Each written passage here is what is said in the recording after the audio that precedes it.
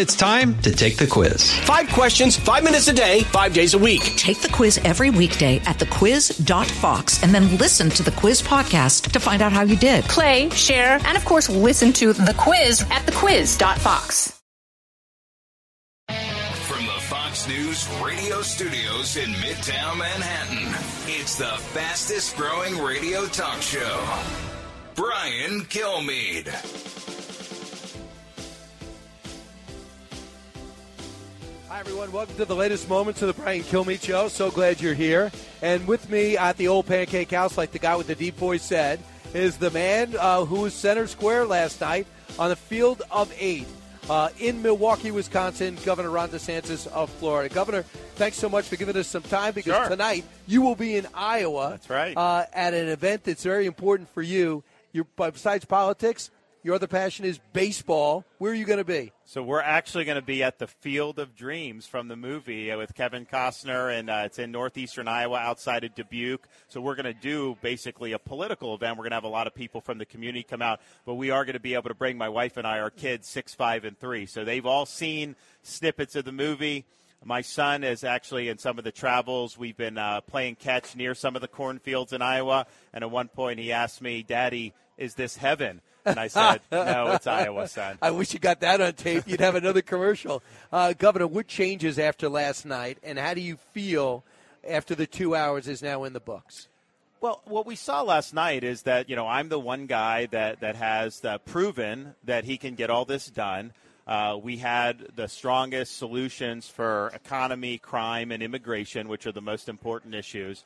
And we have the vision to focus on the issues that the American people care about and look forward, not look backwards. So I think we accomplished what we wanted to accomplish. I mean, people are looking on the stage, and I think the question, it's like, I'm talking about taking on the drug cartels. And our voters like that because they know it needs to be done. But I think even before you get there, they look to see, okay, is this somebody that can be president? And I think we showed that, we can be president. We're governing the 3rd largest state in the country, oversee the 13th largest economy in the world, and have had unprecedented success doing so. So you got the 4th most time, I guess. Mike Pence, if you told me if I had Mike Pence to get the most time, I would have said absolutely not. He's kind of a mild-mannered guy.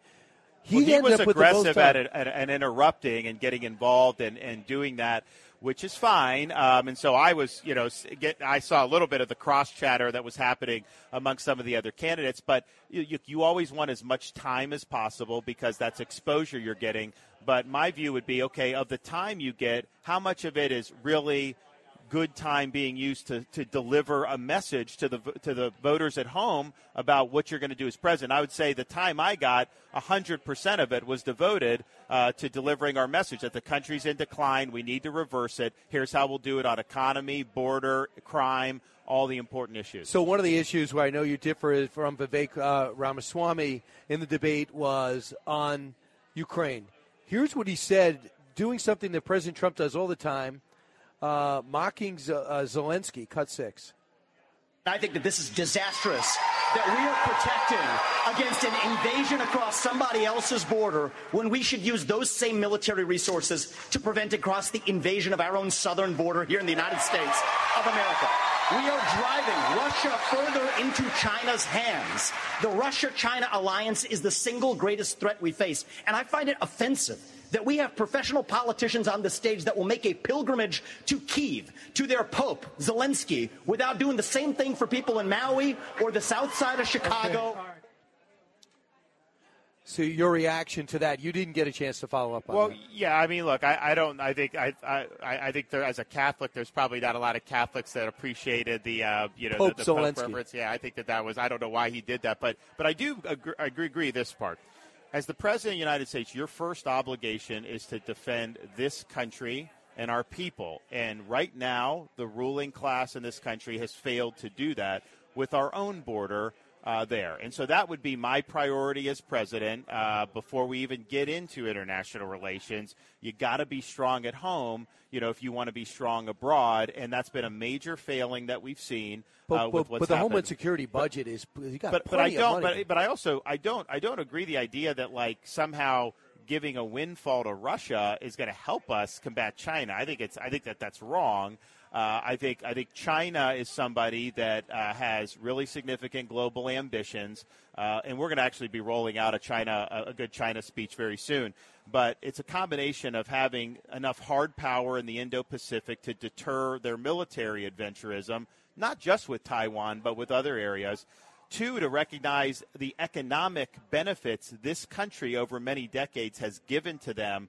We've got a ridiculous relationship where they dump product here. We don't have the ability to sell stuff. So you have to decouple our economies so that we're self-sufficient without having to worry about that. That will really hurt them. And then finally, understanding how they make influences in our region and in our own country. So, for example, in Florida, we banned the purchase of land by the Chinese Communist Party in our state because they were thinking about buying a farm in Levy County, and we said no, and then we passed the legislation to do it. So I think there's a lot of things that need to be done to deal with China, but I don't think saying that just saying Russia can take what it wants is going to help us combat the China threat. As you know, China's economy is as bad as it's been over the last 25 years. They can't get people employed from 18 to 25. They're pressing their colleges to get these kids jobs. They don't have them. Their growth is much slower than they thought, and they thought they'd just throw money at the situation, but there's nothing to build, and no one's looking to buy. You have a window of opportunity. Yeah, exactly. Right now. I think this is the decisive decade. I think if we do what we need to do, I think that the China threat will subside. I'm not saying they're ever going to be an ally, but if we don't play our cards right, they could surpass us in this decade. And then the world's going to look a lot different if China is the dominant superpower, because they will use their power to be able to do things that will impact the average American's life. So, but economically, we have some levers we can pull. We've got to stop having policies that enrich them. That will really, really put them on the map. The BRIC alliance is getting bigger. They're going to look to get in Argentina, Saudi Arabia. India's there already. Russia having their own problems. In China, they want to rival the G8. They want to be better and more they want to get rid of the dollar, be as strong as the G20.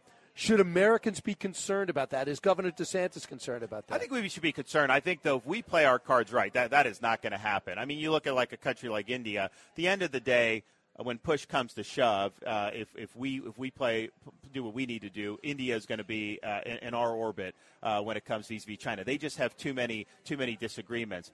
So I think it's really, if America's strong, that is not going to happen. Now, on the current course with Biden and where we're going, in 10 years, could that happen? Yes, but I don't think it will if we have policies in place to prevent it. Last night, Nikki Haley says, I call out Republicans on spending. That Donald Trump he ended up with $7 trillion more before the pandemic, $3 trillion spent into the deficit. Do you fall Republicans? You were in Congress for a while. Are Republicans fiscally responsible? 100%. This debt of $32 trillion is not just one party. As much as we rightfully criticize Biden for what he's done since he came into office, Republicans have spent and borrowed trillions and trillions of dollars. And I think just with the Trump administration, they did $7 to $8 trillion in new debt added on. So that's just the reality. Right. There's something about, these rich men north of Richmond in the D.C. area. They borrow and spend, and that D.C. area does much better. 5 of the 8 wealthiest counties in our country are suburbs of Washington, D.C. So those policies that hurt the American people do benefit the politically connected class. But 2/3 of our budget goes to automatic payments on entitlements. That's people true. People paid into. But how do you get elected and tell people, I got to revamp Social Security and Medicare? But it's true in terms of the 2/3. But if you look at how the debt that's been added in the last 6 or 7 years, most of that was from Congress spending discretionary. They didn't have to spend the money, and they chose to do it. Then what happens is you're locking in these high levels of spending that they justified with COVID, and that's kind of the new normal. You can't sustain that. So I do think you got to take the actual budget that we deal with every year, and you got to revert a lot of that money back to where we were 4 or 5 years ago. You won't miss a beat. These agencies have grown by 50% in terms of their budget, like the CDC and all this. Are you 50% better off than you were than the last 4 or 5? Of course not. So this is something that I think with the Congress you absolutely can do. And, part of the thing with talking about like Social Security, Congress has spent Social Security money for decades. Social Security has run up big surpluses through the years. They're not doing it anymore. Congress would take that surplus and they'd spend it and they'd write an IOU. So they really which is irresponsible. It's irresponsible, and but you know that we're living. We got to raise.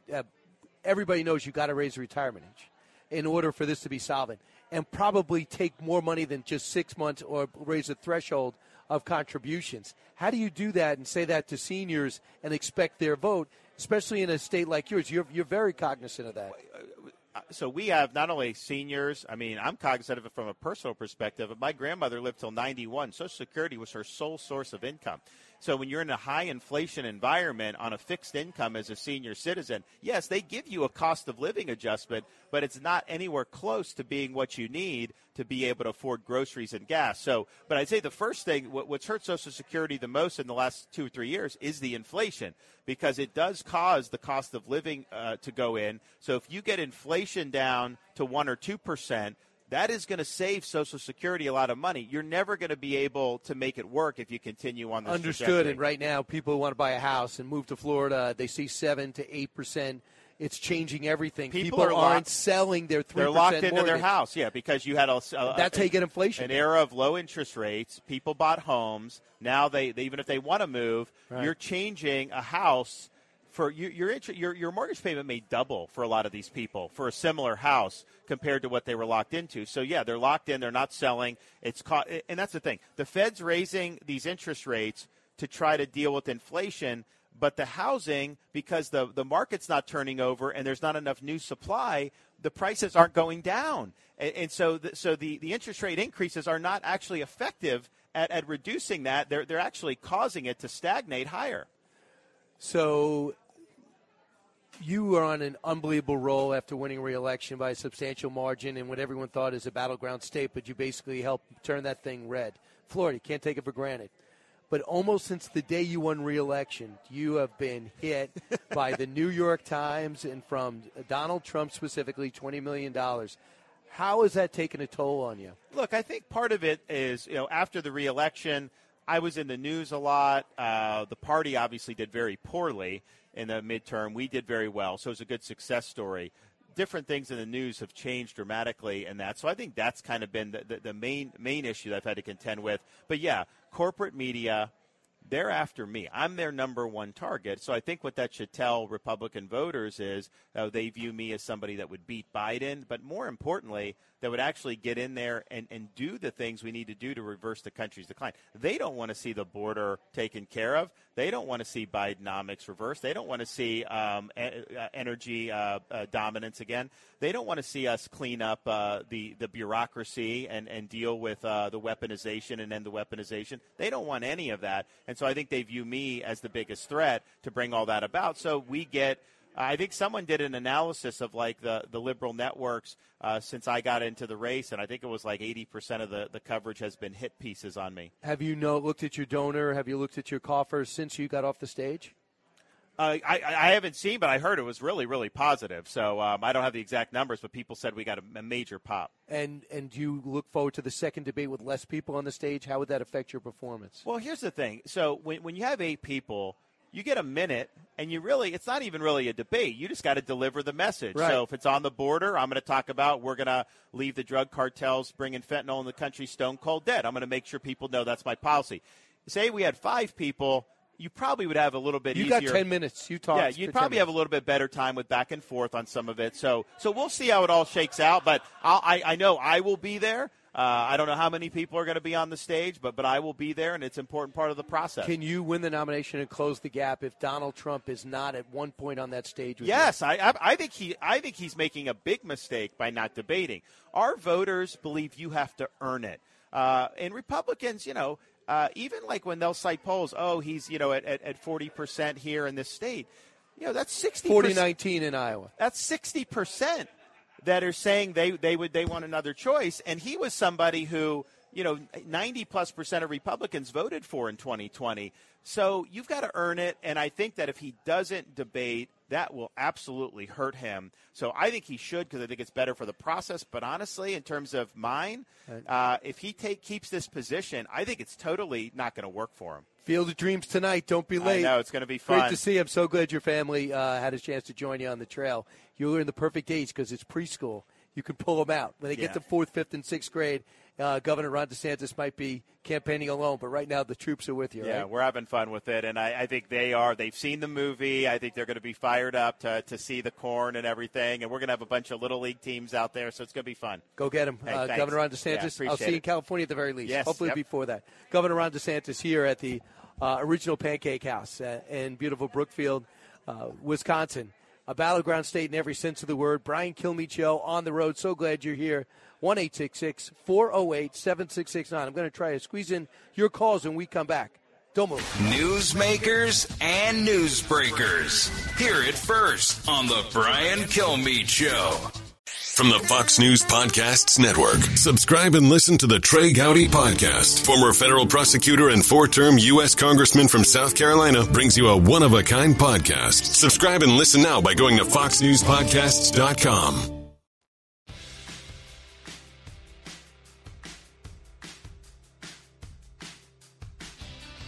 The fastest 3 hours in radio. You're with Brian Kilmeade.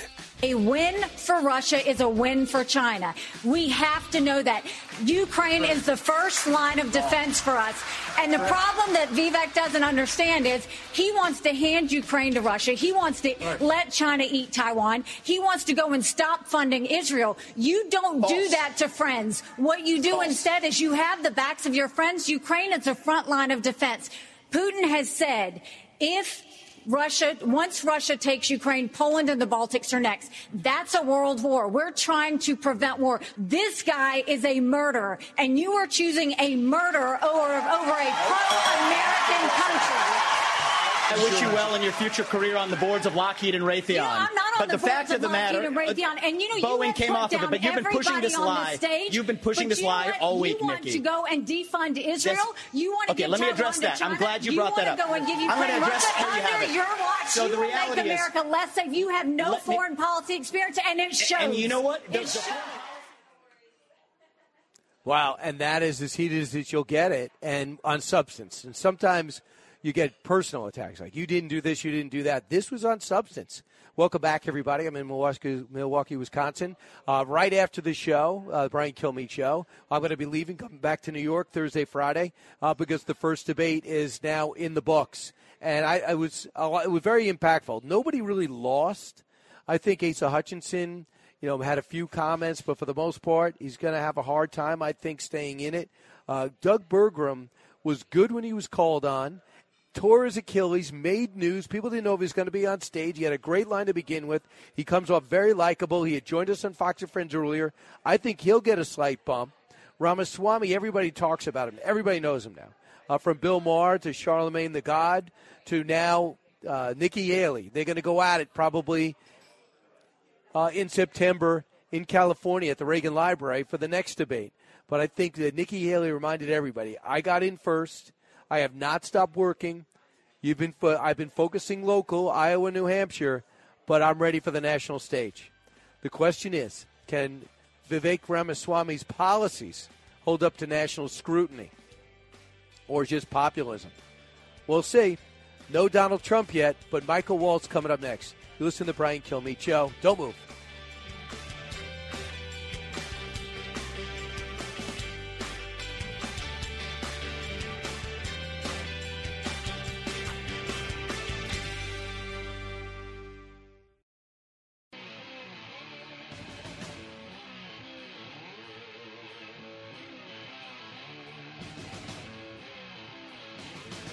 The talk show that's getting you talking.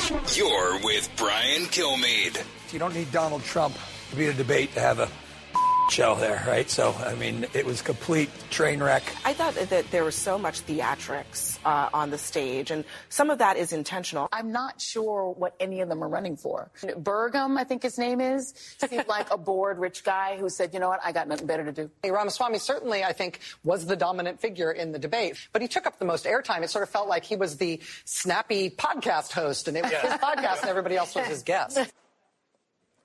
So believe it or not, MSNBC and CNN didn't think there were quality on the stage last night. I am stunned, but I did want to share it with my next guest, Congressman Michael Waltz. He's a politician. He's a warfighter, military expert, Armed Services Committee, correct, sir? That's right. And he now joins us in studio, which is the original Pancake House. Do you feel all like, right here? All right this here. This is where it all came well, from. I mean, the first franchise was in Portland in 1953. You know this, but for the audience. And now this place opened in 2001. It looks like somebody's house. Am I correct? Yeah, it's nice. Right. This is classic Wisconsin. It's homey. Are you ever curious? Do you ever flip around and see what other people are saying? What is your reaction to their reaction? Look, at the end of the day, they're going to find a reason to, I don't know, just beat up on Republicans. But what I thought from last night was what a bench the Republican Party has of leaders, of governors, of business people. Don't. They mock them. They don't. They mock whatever. It comes across as inauthentic, and it is inauthentic. There were a lot of strong personalities, a lot of strong views. At the end of the day, though, I don't see anybody there that's going to make up for a 20 to 30 point deficit with President Trump. Well, it's never before been done. Yeah, in history. In history. And I think the big winner was President Trump. I didn't see anybody who said Trump was wrong on this and made that case, or the America First agenda didn't put the country into a better place and therefore go my direction. So I don't see anyone who made the case of why they should pass Trump as the front runner. Well, I thought it was a very interesting line that Nikki Haley had and kind of just slammed Donald Trump on this, cut 11. And while they're all saying this, you have Ron DeSantis, you've got Tim Scott, you've got Mike Pence. They all voted to raise the debt. And Donald Trump added $8 trillion to our debt. And our kids are never going to forgive us for this. And so at the end of the day, you look at the 2024 budget, Republicans asked for $7.4 billion in earmarks. Democrats asked for $2.8 billion. So you tell me who are the big spenders. I think it's time for an accountant in the White House. Your reaction to Nikki Haley? Well, look, Nikki Haley had a strong night. She really did. I think she was one of the stars last night. But she knows, and Tim Scott came back, and so did Vice President Pence, that was COVID spending. That was emergency spending.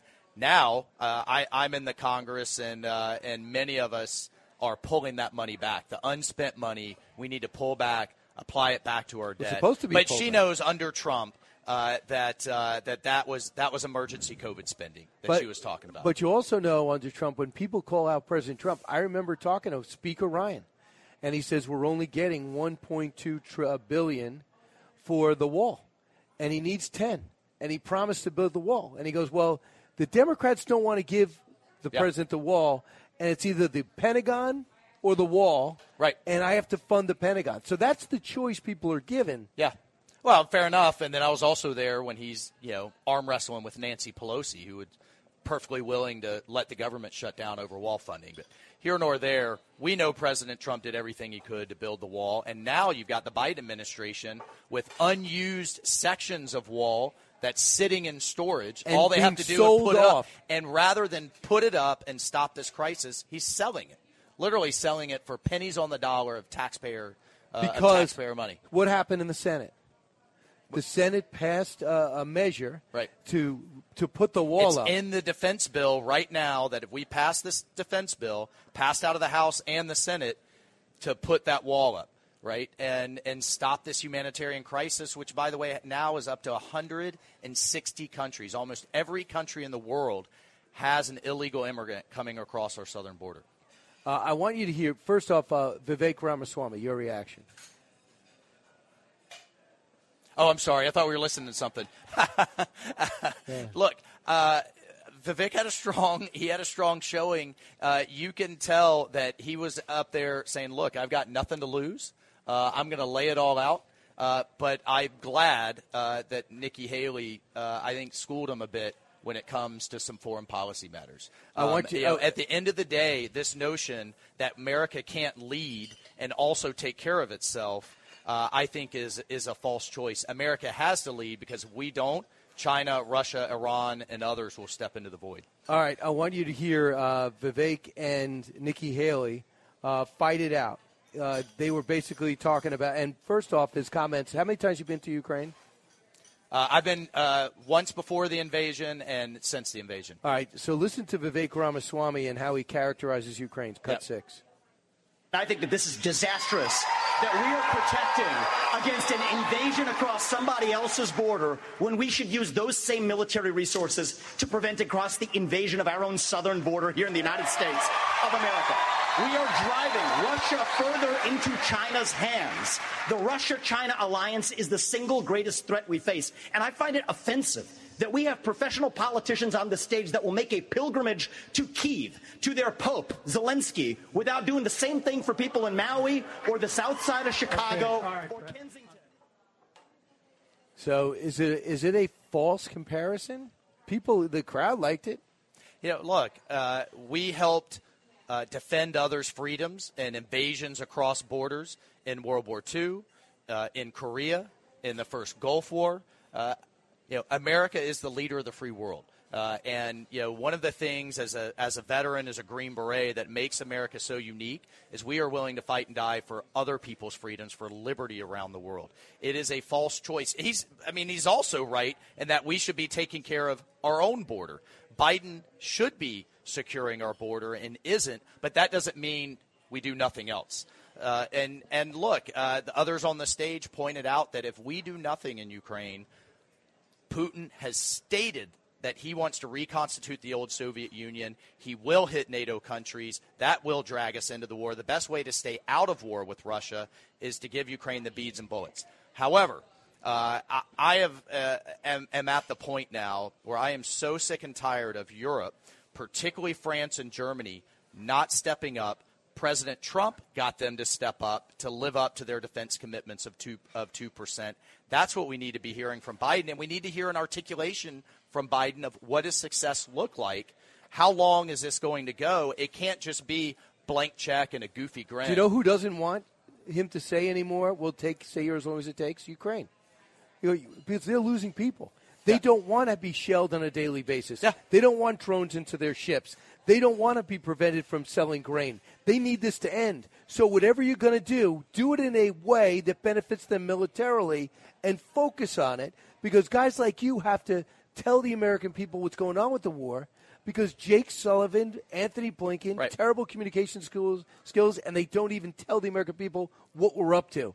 Do you want Kamala Harris telling you? Do you want the president? At least they're not even trying to explain their policy. No, they're not. And the point that we need to keep going back to, which you've made and Republicans are making, is deterrence failed. The lesson you've got to learn from Ukraine is arm your allies beforehand, especially when it comes to Taiwan. That's how you prevent war. That's how you prevent invasions. But instead, with the withdrawal from Afghanistan and then Biden saying things like, well, minor incursions might be okay, and doing nothing on Nord Stream 2, he basically green-lighted Putin to come in and now wants to pretend like he's a hero for coming in after the fact, after tens of thousands of people have died. We're spending billions. You stop wars before they start. That's how deterrence works, and that's what failed. And just for the record, Medvedev announced this week he's going to look into annexing those two so-called breakaway provinces in Georgia. Remember the Georgia invasion? Yeah. And it was Condoleezza Rice was there and said, you better stop, and told the leader at the time, ratchet it down. The Russians go in after the Olympics, I believe it was, and they stayed. Olympics. And now they're annexing. So for those people who think that they learned their lesson in Ukraine or their ambitions have changed, you have more evidence to sell your story. It is indisputable, fundamental, key to Putin's legacy. He wants to recreate the old Soviet Union. He wants to put the old Soviet Union back together again. There are NATO countries that are part of that. Then we're treaty obligated to fight, and that's what we want to avoid. I want you to hear some sparring on something I never thought was going to happen, but abortion is in every political conversation. Nikki Haley and Mike Pence went at it.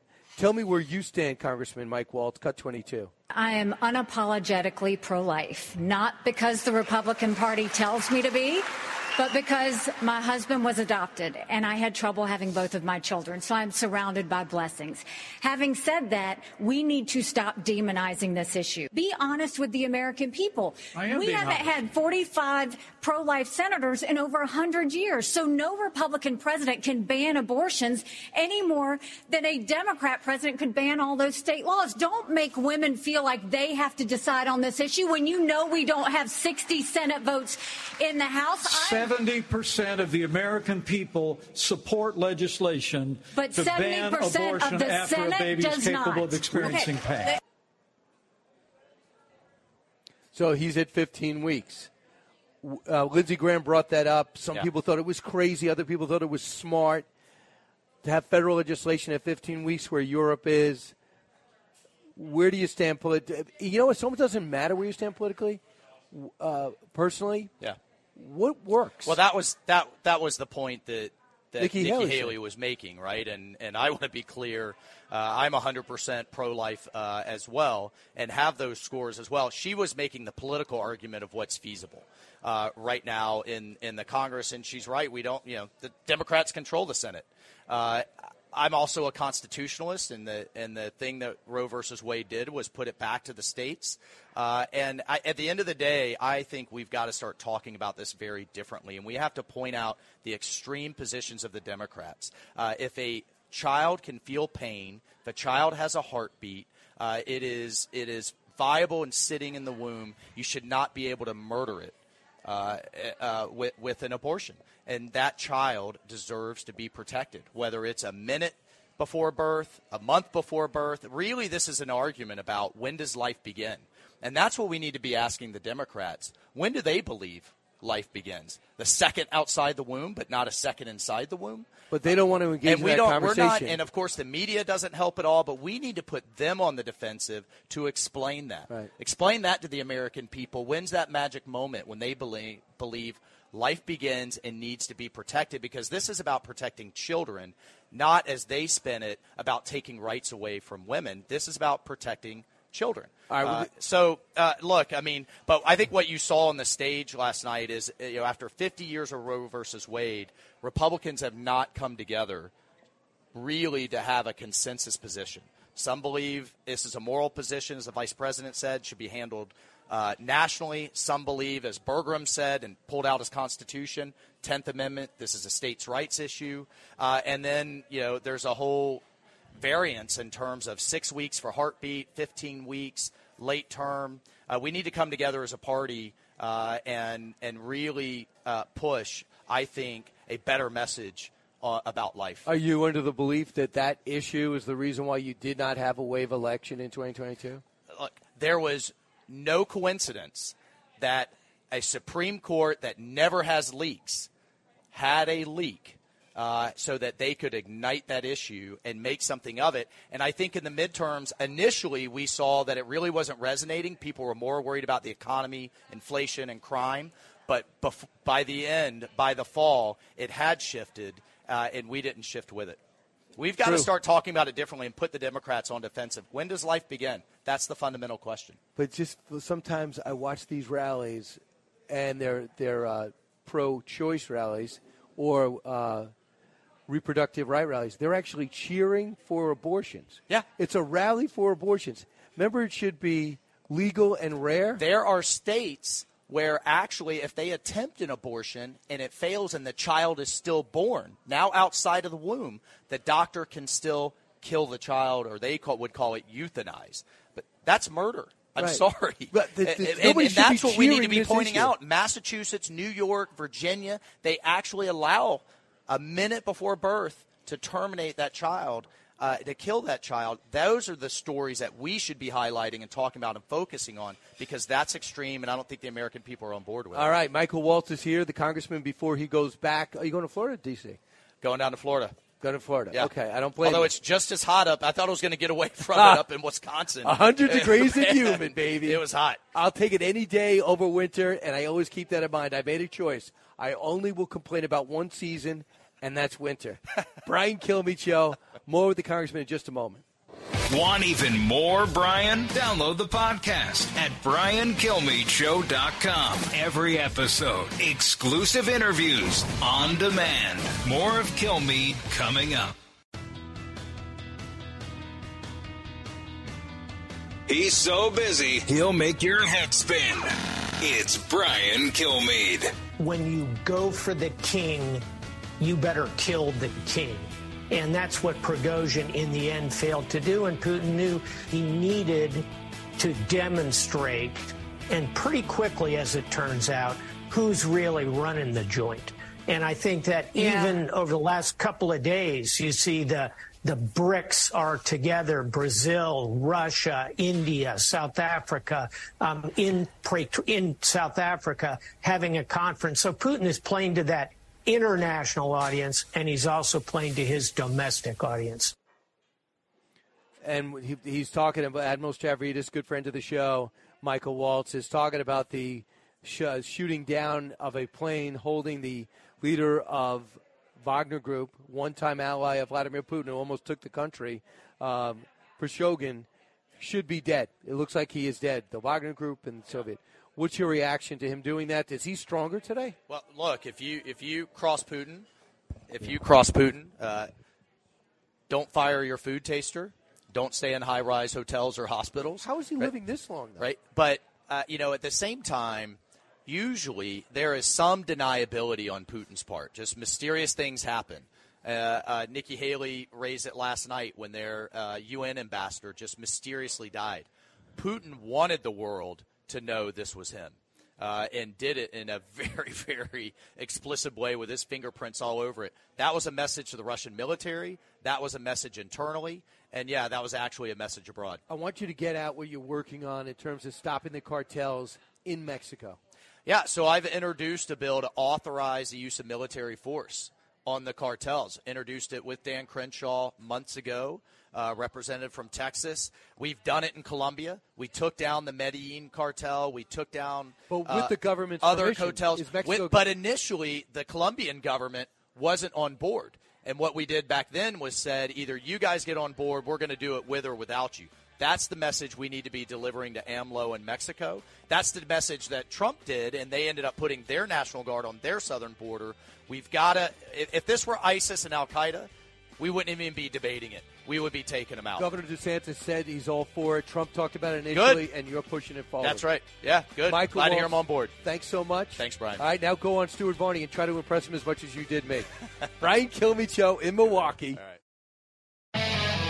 From high atop Fox News headquarters in New York City, always seeking solutions, never sowing division. It's Brian Kilmeade. Hi, everyone. I'm Brian Kilmeade. Welcome to the latest moments of the Brian Kilmeade Show. The background noise shows the original Pancake House is extremely popular, so you're going to hear a murmur because it's virtually lunchtime.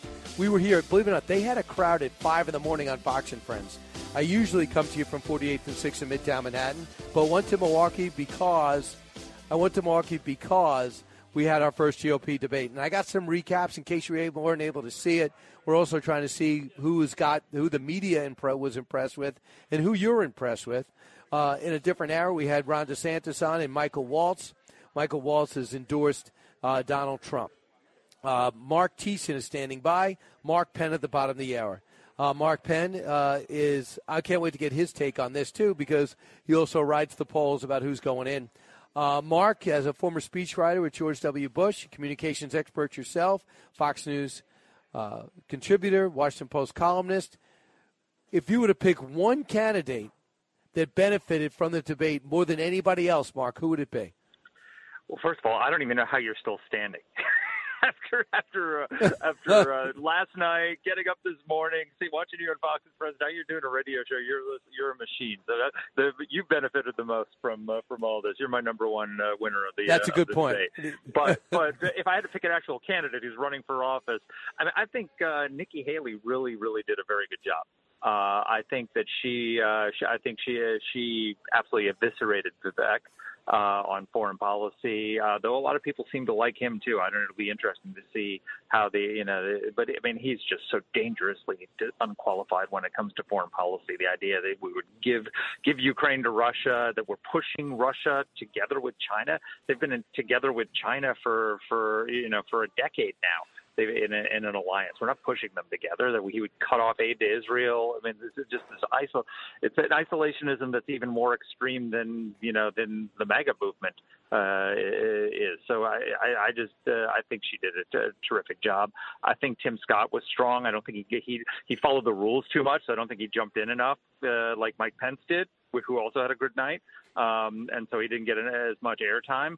But I think, honestly, the winner probably has to be DeSantis, because if you look at the CBS poll going into the debate, the most people were open to him as a candidate, right? So, hey, they asked him, are you considering DeSantis, or do you want to learn more about him? And something like 7 in 10 Republicans said they're open to DeSantis.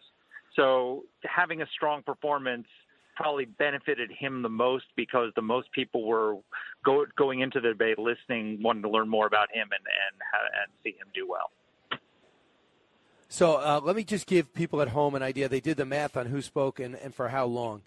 Believe it or not, Mike Pence, I never would have predicted this, 12 minutes, 37 seconds. Ramaswamy, 11:47. Christie, just over 11. DeSantis, just over 10. Haley, 8:41. You think Haley would be way up there with her fireworks that she had. Bergrum with his torn Achilles, 8 minutes. Asa Hutchinson, 7:33, and no Donald Trump in the middle. Some of the headlines: New York Times, Vivek Ramaswamy comes in hot, stealing the spotlight. Washington Examiner, Republican debate, Nikki Haley wins and not particularly close. USA Today, on a Trumpless debate stage, Ramaswamy, Haley make themselves heard. So they have a little bit different take on yours, Mark. Not that you would ever look at others to find out how Mark Thiessen feels, but Vivek Ramaswamy is somebody that really is hard to ignore. He's a very talented guy, right? He's articulate, but he's articulating. Oh, his foreign policy is really terrible. Dangerous.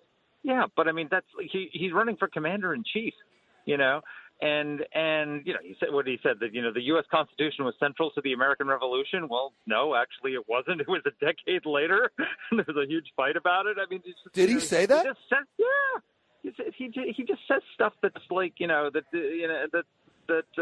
it just makes no sense at all. And I don't know. I thought Nikki Haley, she didn't have as much. Actually, you're right, and that shows that she had a good performance, because you assume she had more time in speaking than she actually did. That means she used her time really well and was effective and stood out despite not speaking as much as other candidates did. Here is Nikki Haley going at it with Ramaswamy, cut 7. A win for Russia is a win for China. We have to know that. Ukraine is the first line of defense for us. And the problem that Vivek doesn't understand is he wants to hand Ukraine to Russia. He wants to let China eat Taiwan. He wants to go and stop funding Israel. You don't do that to friends. What you do instead is you have the backs of your friends. Ukraine is the front line of defense. Putin has said, once Russia takes Ukraine, Poland and the Baltics are next. That's a world war. We're trying to prevent war. This guy is a murderer, and you are choosing a murderer over a pro-American country. I wish you well in your future career on the boards of Lockheed and Raytheon. I'm not on the fact of the matter, and Boeing came off of it, but you've been pushing this lie. You've been pushing this lie all week, Nikki. You want to go and defund Israel? You want to okay, let me address that. I'm glad you brought that up. I'm going to address under your watch. So the reality is, America less safe. You have no foreign policy experience, and it shows. And you know what? Wow. Yeah. So you're a communications guy, Mark. That was pretty effective, TKO. I thought. TKO, 100%. And also, the crowd was cheering so loudly for her that they drowned out Vivek when he was trying to respond to this. Look, this is a guy who just said his plan for Taiwan is that we would guarantee their security until 2028 when we become semiconductor independent, and then they're on their own. I mean, number one, we're not going to be semiconductor dependent by 2028 under any circumstances, so it's ridiculous.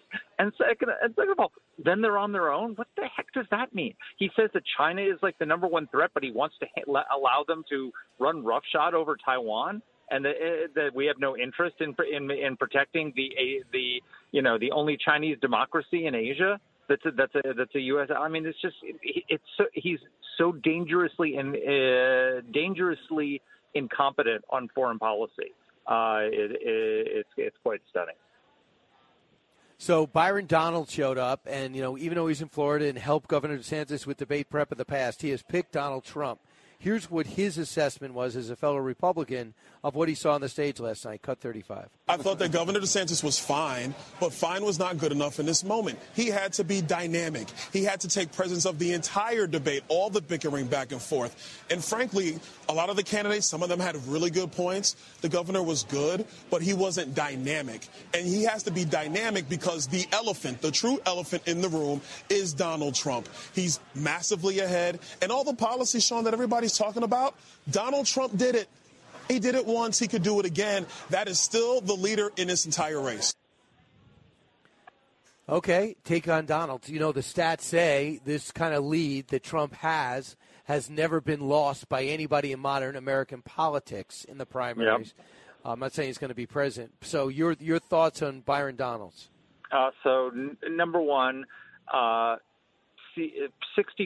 of Americans told the CBS poll that they will not vote for Donald Trump in November. I mean, so he absolutely has a hold on a segment of the Republican electorate. He has inalterably alienated swing voters, and you don't get elected by the base. You get elected by the base plus. And he has spent the last couple of years doing everything in his power to alienate the swing voters he needs to win over to win back the presidency. If he had spent the last several years talking about his amazing record in office, which I have defended up and down in my column in the Washington Post, on Fox News, and everywhere else, and said, compare my record to Joe Biden's instead of talking about the 2020 election over and over again, he'd be cruising to a double-digit victory in November. But he's alienated the people who have to elect the president. And it's true that Donald Trump has a big lead, but it's a mile wide and an inch thin. 42. He's at 42, 43% in Iowa. That means 56, 57% of Republicans want somebody else. So the question becomes, can this field winnow? And it's, by the way, it's the same in New Hampshire. It's the same in South Carolina. He's in the low 40s in each state. So that means about 6 in 10 Republicans want somebody else to be the nominee. So the question is, can we winnow this field down to 1 or 2 people who could be the alternative to him? I think that the next Fox debate ought to be, the floor here was, what was it? You had to be at least 1% in the polls. It should be 5% in the polls. Now in the it's next 3. Debate. And then they moved it up to 3. Okay, it should be going up with. There should be more debates, and it should go up with each debate, so that stage gets smaller. And next it should be 6 people, and then it should be 4 people, and then it should be 2 people, and then we have a primary to take. We have 2 Republican primaries. We have the primary to take on Trump, and then the primary with Trump. And somebody's got to win that primary to take on Trump, and one person has to emerge from that.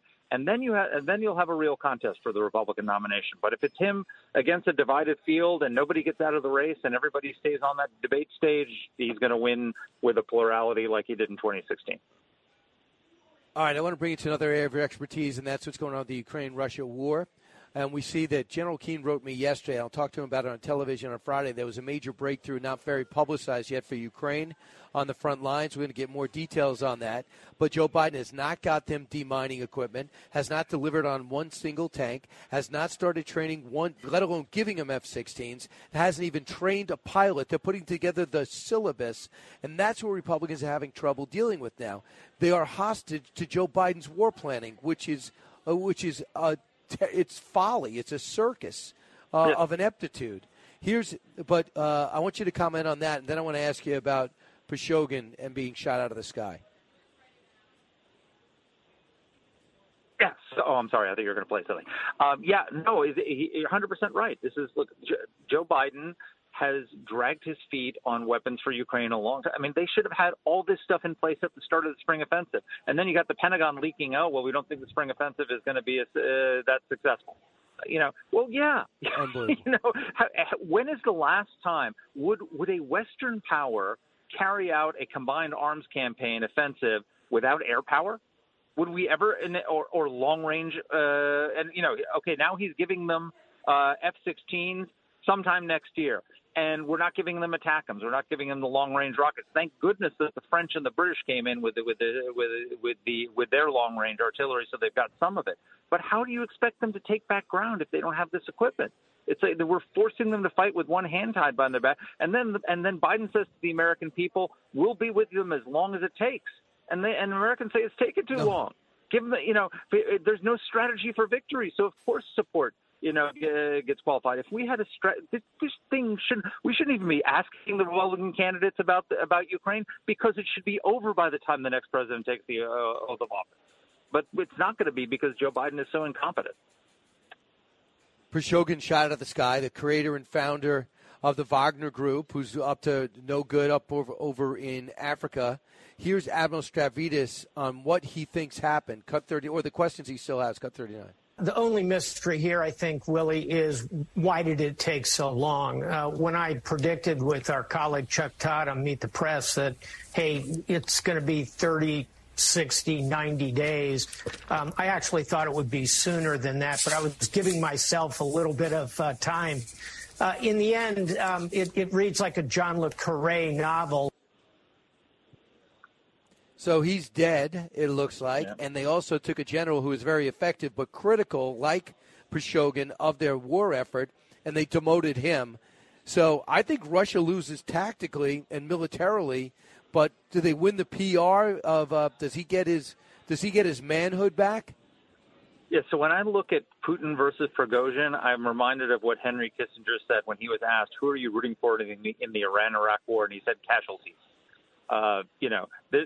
These guys are both evil. Prigozhin started a march on Moscow. Once you do that, you don't stop. If you're going to try and take out the king, you take out the king, or else you're going to die. And so this was inevitable that he was going to get off. It was just a matter of when.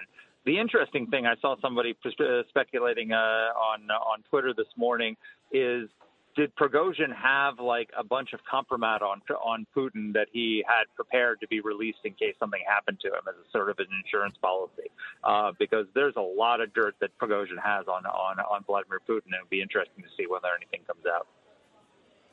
And why was he so comfortable at St. Petersburg, leaving from Moscow, yet he almost took over the country, but not really? There's so many questions that need to be answered, and it matters most because that is a very aggressive nation looking to upend America in every way they can. Thankfully, they're inept. They're about as sophisticated as that lunar probe that crashed into the moon. They were supposed to land gracefully. Yeah, exactly. Mark, I think you could start the rest of your day now. You could get dressed and go on television or write a column. Are you prepared for that? I am prepared for that. I am in the process of doing all those things. All right. Go get him, Mark. Thank you. Mark Thiessen.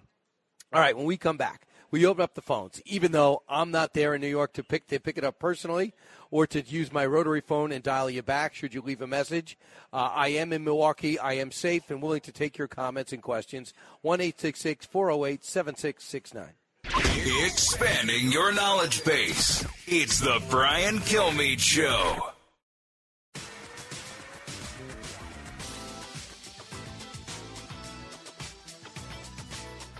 Information you want. Truth you demand. This is the Brian Kilmeade Show. Hey, we're back from the original Pancake House over in beautiful outside Milwaukee, Wisconsin. Let's go out to Nicholas, who's not there. He's on WABC, listening in New Jersey. Hey, Nicholas. Yes, hi, Brian. A few points about Vivek, which I said a long time ago and which I agree with. If they give up a small part of the Donbass in exchange for a peace agreement, if the war drags on, they could lose everything. And if we say the West won't let that happen, now you're talking about NATO involved in a war. NATO couldn't even win in Afghanistan. and Biden is not giving them the tools to win. And you're talking about... You just nailed it. That's what you need, the tools to win. I'm not talking about nuclear. I'm just talking about, for example, demining equipment, chains that go over fields that we've had since the 1960s. We're not using them. We have to get them that stuff. But giving up parts of the Donbass region, they're not going to do that because there's no political pressure on Russia. They just kill people or jail them if they protest. I think he's got a dangerous, naive foreign policy. Linda, KFTK in St. Louis. Linda. Yeah, hi, Brian. Thanks for taking my call. Watched the whole debate last night. Hands down, Ron DeSantis is the only candidate who's going to be able to beat Biden. I love Trump, but I think it's like watching the Christians being beat up by the gladiators, that poor man. And I just think Ron DeSantis is so strong in his record and his credentials. I think there's no way that going into this election, if Trump would stand up against Biden, I know Democrats that said they don't like Biden. They think he's incompetent, but they will not vote for Trump if he's the representative for the Republican Party, but they would vote for any other candidate. And I think Ron DeSantis has it, hands down, would be the candidate to beat. And he showed you enough last night? Absolutely. And not just last night, his record, his past record, and he's out there. And I hear you. I can't find anything to even criticize that man about. He's like watching, I don't know, just to me, he's a super leader. And yeah, he does not like talking about himself. That's his one thing. He says, but I'm finding that people want me to tell them more, so I am beginning to learn that. And I watched him. He was charming to everybody here in this diner, and there was 200 people here. Brian Kilmeade Show. Back with your calls and more in just a moment.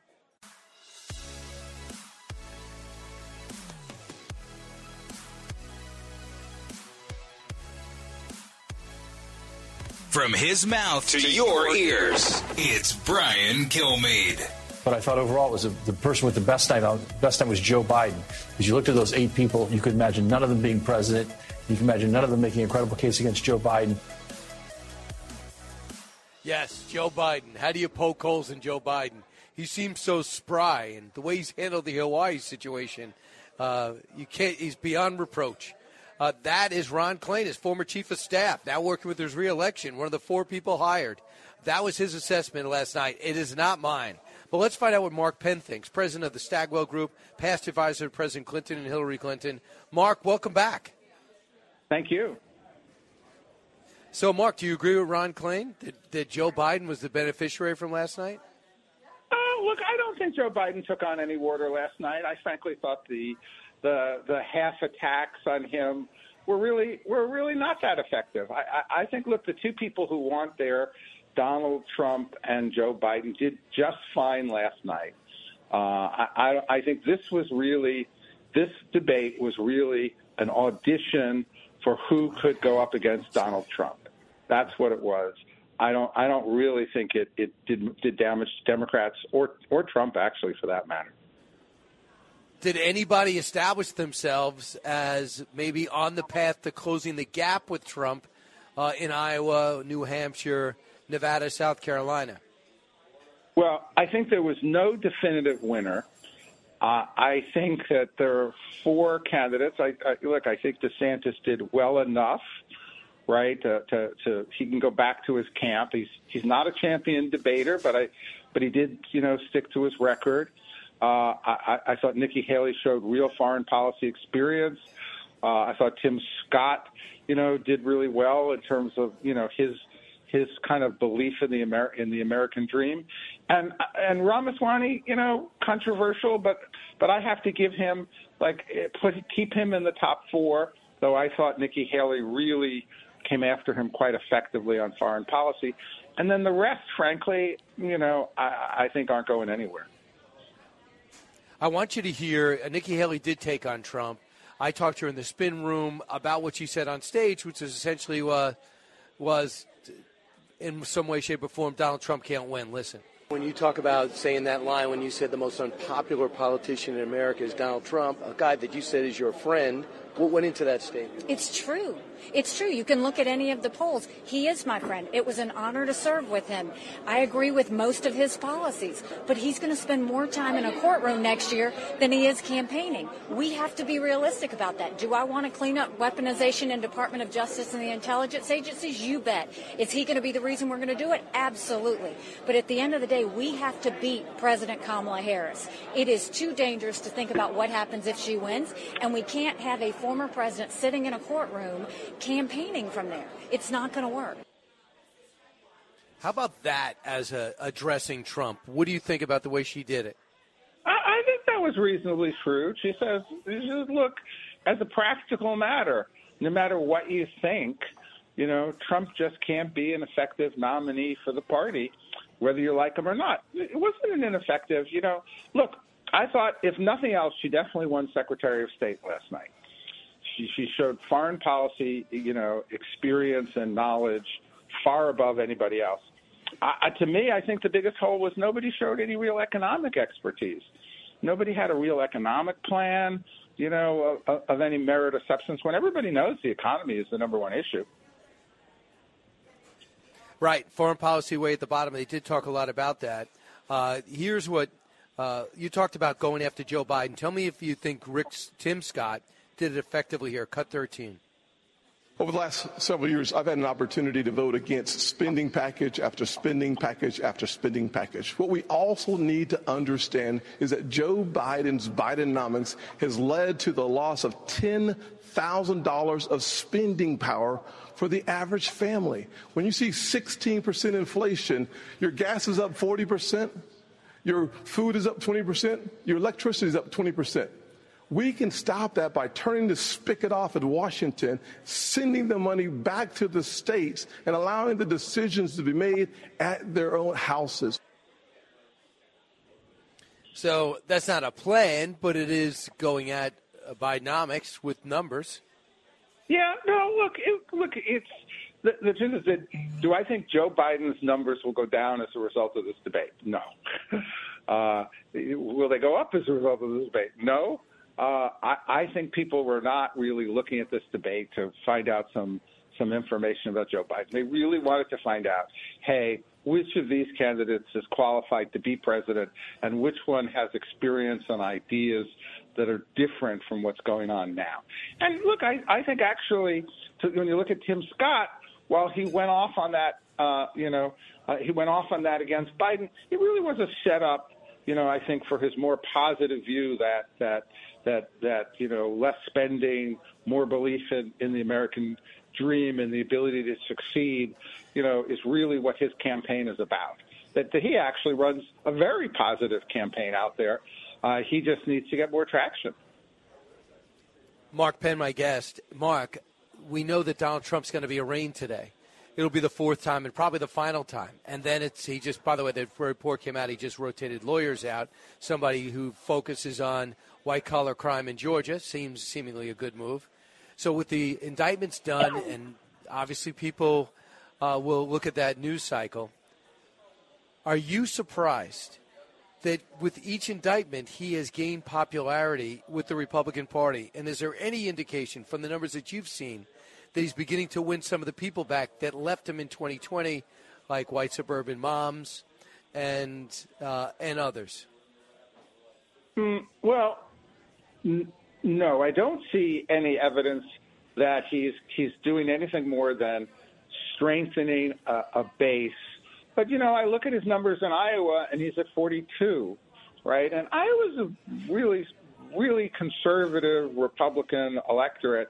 And that says there's 58% in Iowa that are not with him at the moment. That's, I actually think he's in a bit more of a vulnerable position if, in fact, the four I mentioned, one of them comes out of the pack and it consolidates, in the next, 60 days or so to one or at most two. Otherwise, he's in a good position for the primary. He's head-to-head with Biden. He's head-to-head with Biden in my polls, even ahead of Biden. But there's a large undecided because a lot of people don't want either of these candidates to be. So look, when you look at political situations and unhappy electorate, there's a lot of voter volatility out there, and there's a lot of voter volatility even within the Republican primary. So last night we got the first glimpse of the potential opponents of Donald Trump. Today, as you say, the news story is going to be the arraignment of Donald Trump, and that will take a lot of the oxygen, out of it. And tomorrow, I think we're still at the beginning of a process in which the next 60 to 90 days is going to be absolutely critical.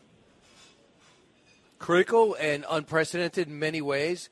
Do you think that Donald Trump made the right decision by not showing up? I think in the end, yes. I thought that I thought that perhaps he should have shown up, but he would have drawn so much fire and controversy, and he didn't need to dominate that debate. His best outcome is sort of what he got, which is there's no clear front runner. There's a lot of people who seem really dug in and determined, and it's a very split-up Republican, non-Trump vote. And as long as that remains the case, he's in good shape. The minute that vote really consolidates around somebody, then it's a whole different race. Do you hear of any of this? So many people, especially on the Democratic side.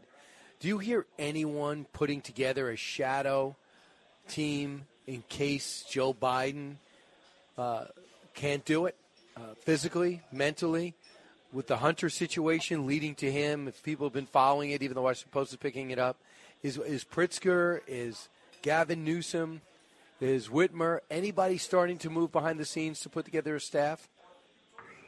I don't see anybody doing that now, and I think that if anything, the Democrats, and you see it in the polls, have consolidated around Biden for now. Whereas Trump is in the 50s and 42 in Iowa, Biden is in the 60s, among the Democratic vote. I think Newsom went out there, did a little interview, did a little exploratory. I think as it has been the story for a while in this country, you've got a pretty united Democratic Party, a pretty fragmented Republican Party, and we'll see whether or not it stays that way or not. All right. Mark Penn, thank you so much. Appreciate it. Thank you. All right. Mark Penn joining us, the Stagwell Group. 1-866-408-7669. Let's go out to Gary, listening in Chicago. Hey, Gary. Yeah, hey, Brian. I narrowed it down to three of the candidates, Ramaswamy, DeSantis, and Haley. I think the most important issue is how the candidate's going to respond to Ukraine. Both Ramaswamy and DeSantis said they should put the effort that they're putting into Ukraine into the southern border. But Nikki Haley said to do both. And I would like to see her get some traction and actually become the nominee. I think she's really solid. And if she can't make the nomination, I'd like to see her on the ticket and get her ready for 2028. What do you think? You heard Mark Penn. You heard. Listen, you heard Mark Penn. If the Republican wins, she'd be a perfect Secretary of State.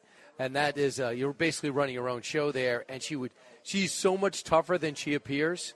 And I thought you saw that last night. I knew it, but I thought America saw that last night. 1-8, and the best thing to happen to her, Vivek Ramaswamy's unorthodox foreign policy, and the fact that he was so bold in presenting it, right next to Nikki Haley, who said, "Okay, I'll take this underhand pitch, and I'll knock it right out of the park." And she did it three different ways. Thanks for the call. 1-866-408-7669. Got more important guests coming your way. Actually, when we come back, I'll be able to take some more of your calls and go through your emails. If you go to BrianKilmeade.com, click on comments, and then you can go buy one of my books, by the way, and click on comments, I'll be able to get to them. Don't move. Learning something new every day on the Brian Kilmeade Show.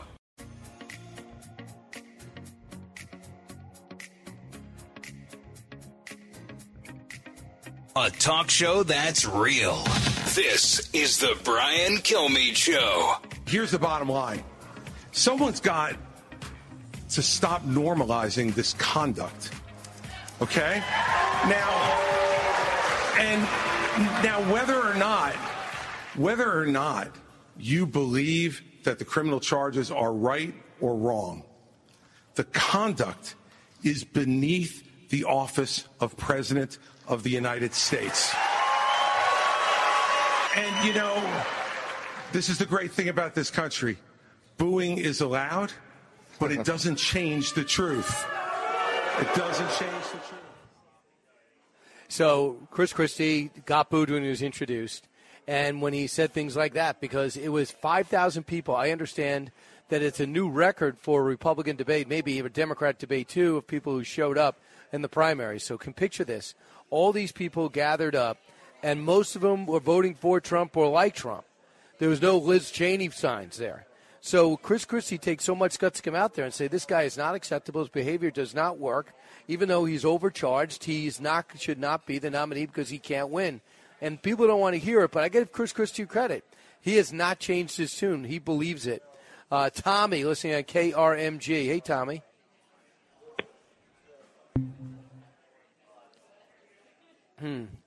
Either he dropped his drum or we dropped the call. I apologize. Ron, KSLM in Salem, Oregon. Hey, Ron. I am embarrassed by my Republican Party because here's what I'd say. My foster father was Tuskegee Airman. 77 years ago, he had to see Mengeler's mess in Berlin and Vienna, where he was stationed at. He adopted a daughter. He did not go through 3 wars, so we can go through and basically claim that we're a Republican Party. I am a strong Republican, constitutionalist more so. And to say we're not going to have all the candidates like we did in 2016 is no different than having a Tammany Hall situation with the Democrat Party where they pick and choose on whoever they want. The body of the people, if we're going to walk and say we follow from the bottom up, it's an insult to me as a veteran who watched 34 years ago in China how they ran things under Deng Xiaoping and the Tiananmen Square massacres. And I appreciate. Ron, I got to back you up. Ron, I'm only getting half the story. Maybe. First off, what are you saying? That someone's picking the candidate, the American people, or the Republican Party isn't? I want to say this like now. They did in my state. If we're going to see all the candidates, I want to see all the candidates, including Larry Elder. To me, is an insult to not have him on stage or others that may bring a better point. And to me, but the thing is, Ron, but you did. Let's say Bill, everybody that declares they're going to run for president can get on stage. It would be impossible. 8 is already too many. We did last time. Fox would have 2 debates, like an A debate and a B debate, and people complained about that. But I know if you like Larry Elder and he didn't make the cut, I don't know how he continues. He's a great guy. Mayor Suarez is a great guy. I just don't know how you continue to try to get donations if you couldn't get up there in front of 10 million people last night. Alex in California. Alex. Hi, thank you for taking my call. I wanted to say that presidents choose the general direction of the country, but the details of the policy and implementation are worked out by advisors from places like Stanford, Harvard, and the Brookings Institution. So if a candidate is boring and maybe forgets a fact or two during the debate, it shouldn't really change the voters' minds. Primarily, debates are for entertainment.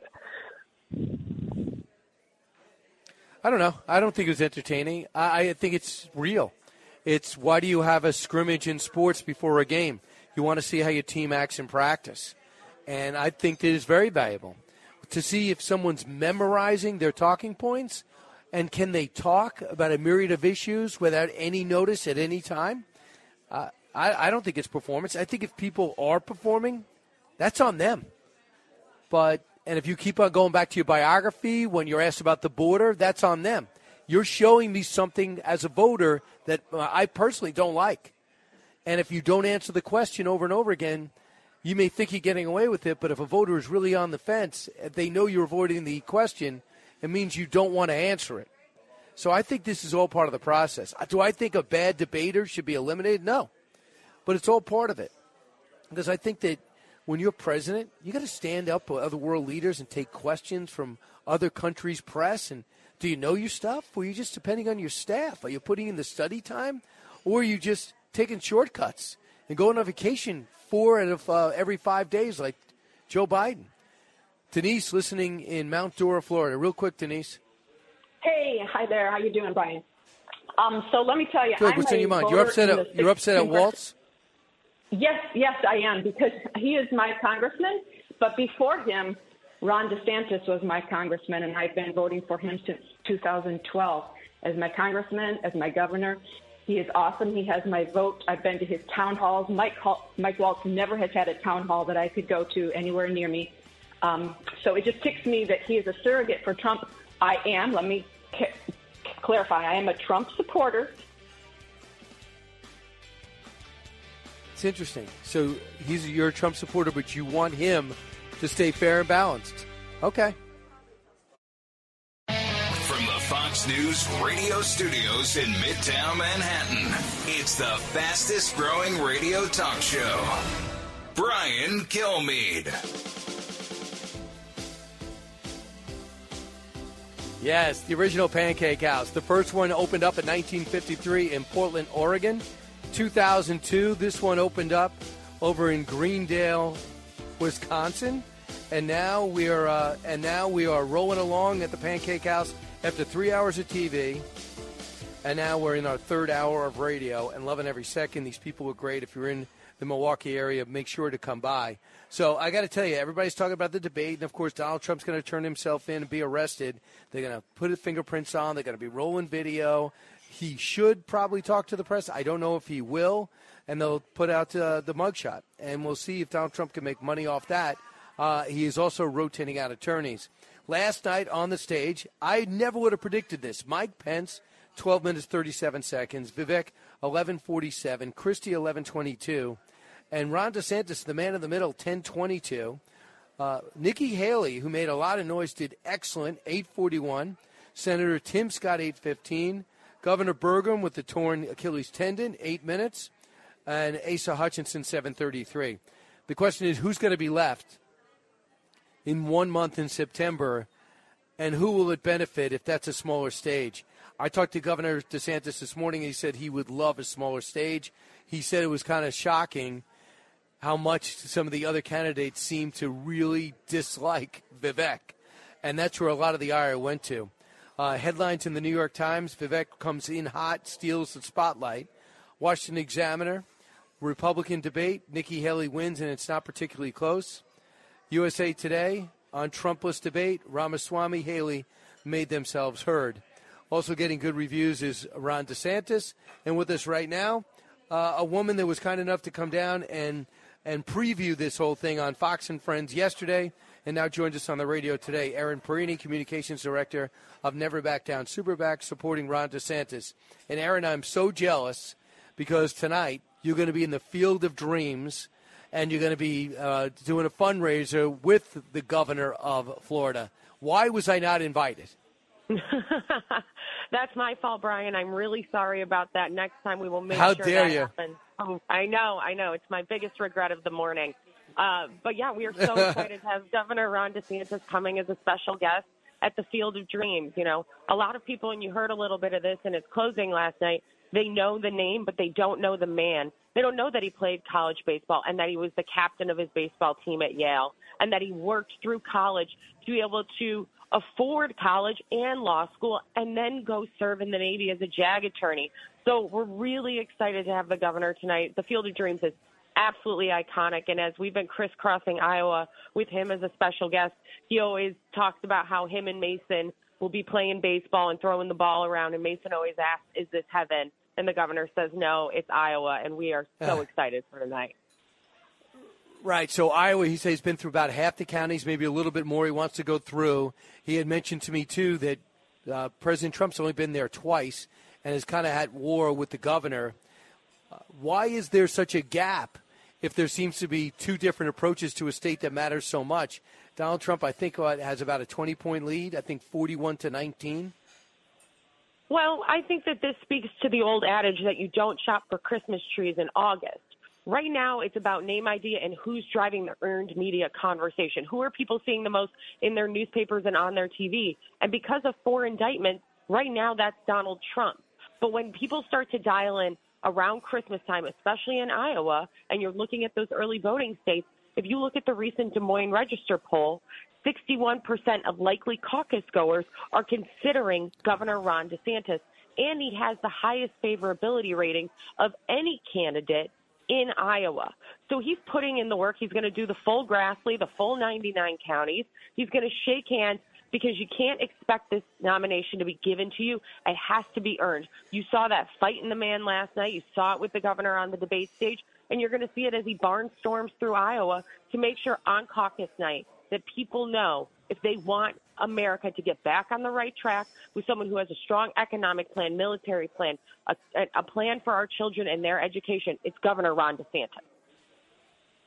So here's what the governor said last night about his alleged feud with Donald Trump. He said this to Sean Hannity, Cut 30. I supported him. I mean, I supported him in 2016, obviously, and then in 2020, they really relied on me, to do a lot in Florida. I raised more money than him, than any elected official in the country. I mean, I raised, $10, $15 million, and we worked really hard to make sure the Florida election ran really well. We have the best election integrity in the country. So, and they went back and forth on that. So, what is the right tact, and how do you think the governor is handling his rivalry with the president? I think the governor is handling this absolutely correctly, because when he talks about what is happening in this country and how we move it forward, especially as the Republican Party, it's not only a movement, but this is about the future of the party and the country as well. The only person who can do that, we're not going to be able to do it in 4 years. You're going to need someone who can do 8 years.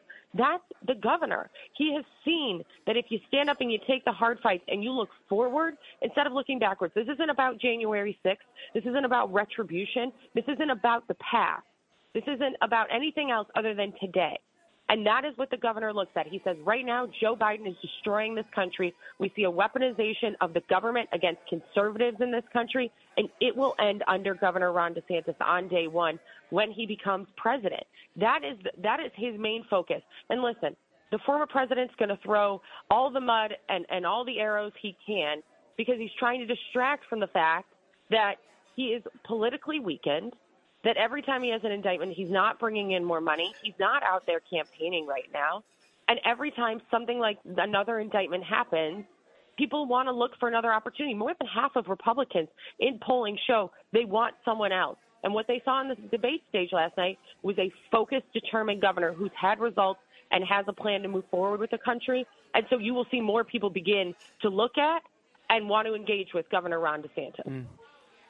So afterwards, I was in the spin room last night, Aaron, and I talked to Governor Nikki Haley. One of the points was she does not think, essentially, Donald Trump is electable. Here's a little of that conversation. When you talk about saying that line, when you said the most unpopular politician in America is Donald Trump, a guy that you said is your friend, what went into that statement? It's true. It's true. You can look at any of the polls. He is my friend. It was an honor to serve with him. I agree with most of his policies, but he's going to spend more time in a courtroom next year than he is campaigning. We have to be realistic about that. Do I want to clean up weaponization in Department of Justice and the intelligence agencies? You bet. Is he going to be the reason we're going to do it? Absolutely. But at the end of the day, we have to beat President Kamala Harris. It is too dangerous to think about what happens if she wins, and we can't have a former president sitting in a courtroom campaigning from there. It's not going to work. Is she saying something you agree with, that he is the most unpopular politician in the country? And essentially, I read from that, she does not think he can win. Well, it's true. I mean, he can't win. And what I will say is that one thing I will disagree with Nikki Haley on in that statement was that she said Donald Trump will be the reason that we want to end the political targeting and weaponization of the government against conservatives. This has been happening for years. And that comment means that she wasn't watching when Lois Lerner was targeting people from the IRS and targeting conservatives, or that we saw the Department of Justice attacking parents for standing up at school board meetings and calling them terrorists. This is much larger than Donald Trump, and that's where the Republican Party has gone off base, is that there are so many that believe that it's just about Donald Trump. It's not. There is a weaponization of the government against conservatives. And Donald Trump, yes, he is a big name, and they have certainly come after him, but that's not where the water ends. That's not the end of this. There's so much more to it. And he is wildly unpopular across the country. We need somebody who can win a primary and then go on to win a general and serve for 8 years. You don't get that with Donald Trump. I would say this. I think he beats or ties Joe Biden in almost every head-to-head poll, and he's winning the field. And I think these, in some odd way, I believe the indictments have helped him. Do you think that's reflected in the polls? I think what's reflected in the polls about the indictment are how much more coverage he's getting and how often his name is out there. But Donald Trump's not bringing in independents. He's not bringing in more women voters. He's not bringing in swing voters. He has a hardcore base, and right now people see his name a lot, but that doesn't equate to coming into a general election. Democrats and a lot in the mainstream media would love to see Donald Trump because they see him as politically weak, not only fundraising-wise, but in the ability to turn out voters and bring in new voters to the party to try and win in states like Wisconsin and Michigan and Pennsylvania. If Donald Trump is at the top of the ticket, we will lose the White House, the Senate, and the House of Representatives. And that will mean that Democrats pass the Supreme Court, that they add 2 more states to the Senate, and that we will see further weaponization of the government against Republicans and conservatives. If we want to win and turn this country around, it means you need a fighter like Ron DeSantis in the White House.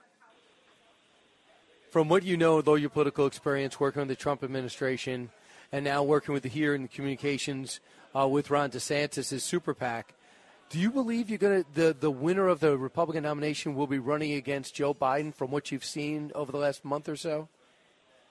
I think that's really hard to say, but it should worry the American people what they do see from the president. And this isn't a slight against him being elderly. It's a slight against the fact that he very clearly gets lost and confused. That's not anything new. That's been happening for years. And the person, the number 2 behind him, is Kamala Harris, who when she ran in 20 didn't even make it to the first set of voting because nobody supported her. She's a radical and completely married to the radical left ideology in this country. That would mean higher taxes, more government mandates, more government control over your life, and that's not the direction people want. Either way, if it's Joe Biden or Kamala Harris, it's the wrong direction for the country. What about Ron DeSantis' decision to debate Gavin Newsom? I love it. I guess it was Sean Hannity's idea. What do you think? How do you think this helps you guys, potentially? Well, you're going to look at a governor who has increased people moving to his state, economic opportunity, parental rights, who has put Florida on the right track, versus Gavin Newsom, who people are fleeing his state for the state of Florida. When we look at what the future of the country is, you see 2 different directions between California and Florida. You see California continuing to mandate, and you see the decline of the cities in California as well, with drug use rampant on the streets and crime and unsafe neighborhoods all over the place. And you can contrast that with Florida. It's a strong contrast message that people will be able to see, and that even more, they'll be able to see more of the success that Ron DeSantis has been able to deliver for Florida. And you can't rule out that could be a presidential matchup because everything about what's been happening over the last few years is unprecedented and unorthodox. But Erin Perino will be ready with the message. She's communication director from Never Back Down Super PAC, supporting Ron DeSantis, and she'll be in Iowa tonight. Erin, nice talking to you. I'll talk to you again soon. Thanks, Brian.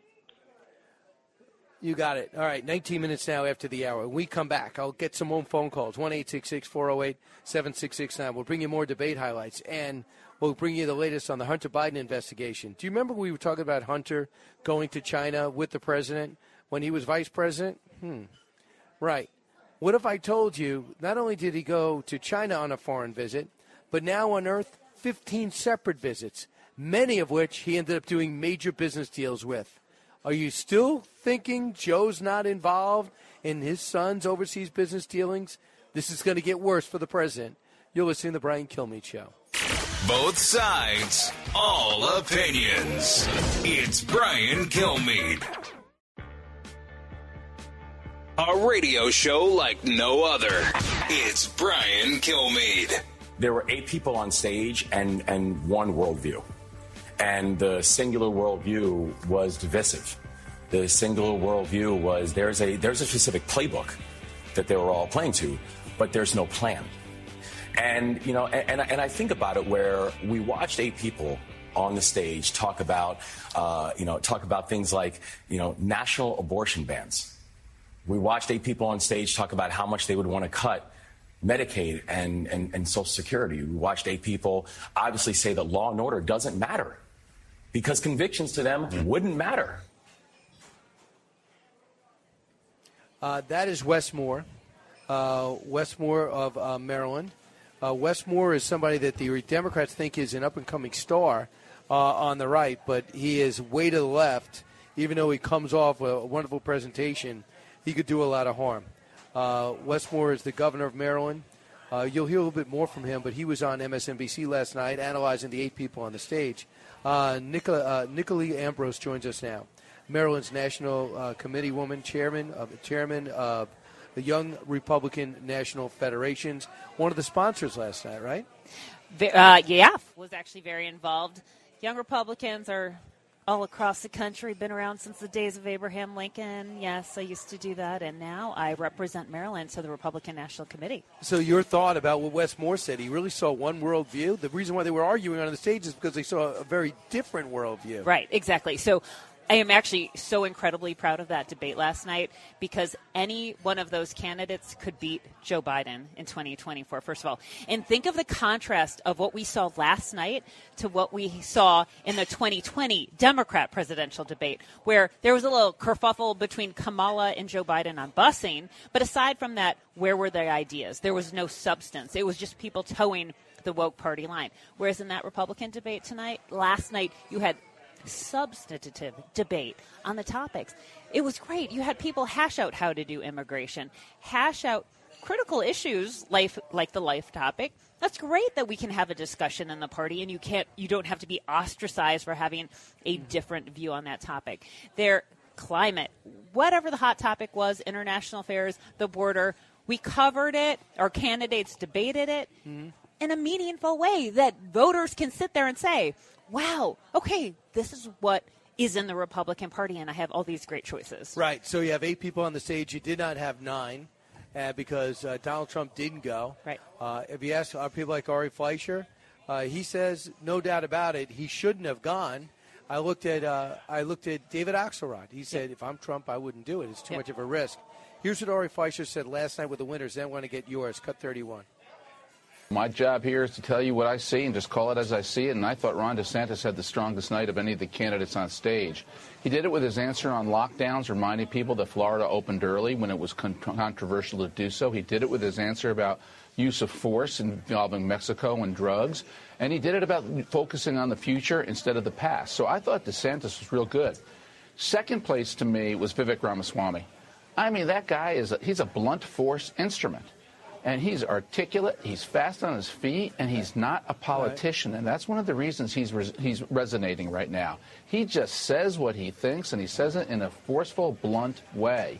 Gotcha. And Nicolai, where do you stand? Who are the people that you think stood out? So I think DeSantis did the best, then Pence, then Vivek. What did you like about DeSantis? All right. I thought from the start he did a great job. He took command. I thought when they were maybe thrown a question or two that the audience didn't like, he was decisive and showed leadership, said, we're not raising our hands like children. I actually loved that moment. I like that he kept talking. I really agree with Ari Fleischer here. I love that he kept talking about the future.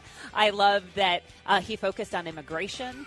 And I just think he showed leadership. Right. A lot of people are all in on DeSantis. They said he did enough. One thing, he came off strong, and he's got some momentum for the second debate. Nicolai, can you stick around? Absolutely. All right. Listen to the Brian Kilmeade Show on the road at the original Pancake House.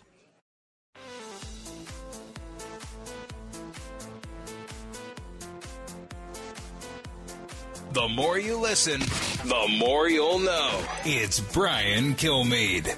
I'm the only person on the stage who isn't bought and paid for, so I can say this. The climate change agenda is a hoax. The climate change agenda is a hoax. And we have to declare independence for it. And the reality is, the anti-carbon agenda is the wet blanket on our economy. And so the reality is, more people are dying of bad climate change policies than they are of actual climate change. Governor, listen. Hold on. I've had enough. I've had enough already tonight of a guy who sounds like ChatGPT standing up here The last person in one of these debates, Brett, who stood in the middle of the stage and said, "What's a skinny guy with an odd last name doing up here?" was Barack Obama, and I'm afraid we're dealing with the same type of amateur standing on stage tonight. Give me a hug just like you did to Obama. The same type of amateur. And you'll help elect me just like you did. Well, Vivek at the end said, "Give me a hug just like you did Obama." But that was a good line by Chris Christie, who evidently wasn't happy with the debate. That's why he didn't go to the spin room. With me right now to tell us about this from the Maryland perspective. I hope it one day will be a battleground state, but it seems to be pretty left, even though you've had Republican governors. Nicolai Ambrose, Maryland's National Committee woman, chairman, Young Republican National Federation. Nicolai, your thoughts about that exchange? So, and let's just not forget, it was followed up by the UFO question. Not too much longer. So Chris Christie had a reason to be upset, you think? Oh, absolutely. I think Chris Christie actually did a great job. I thought he fought. I think what people like about him is that he's a fighter.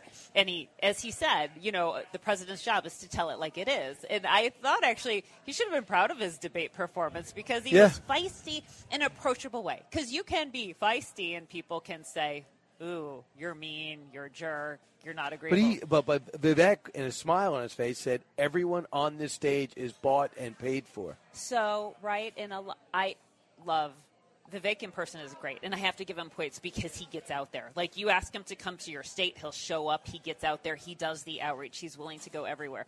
Chris Christie, similar situation. He will get out there. Not everyone will show up in states where they can't get primary votes, but both of those two will.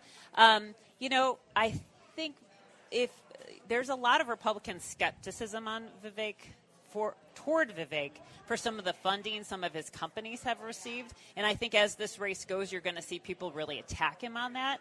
But at the same time, you have to love that he's very smart man, very personable. He actually genuinely listens and he works incredibly hard. So let's debate it on the merits. But I would have disagreed with his statement that everyone was, quote unquote, bought and paid for. Right. Totally I don't know if he anticipated that type of outrage, but even the crowd of 5,000 people, wait a second.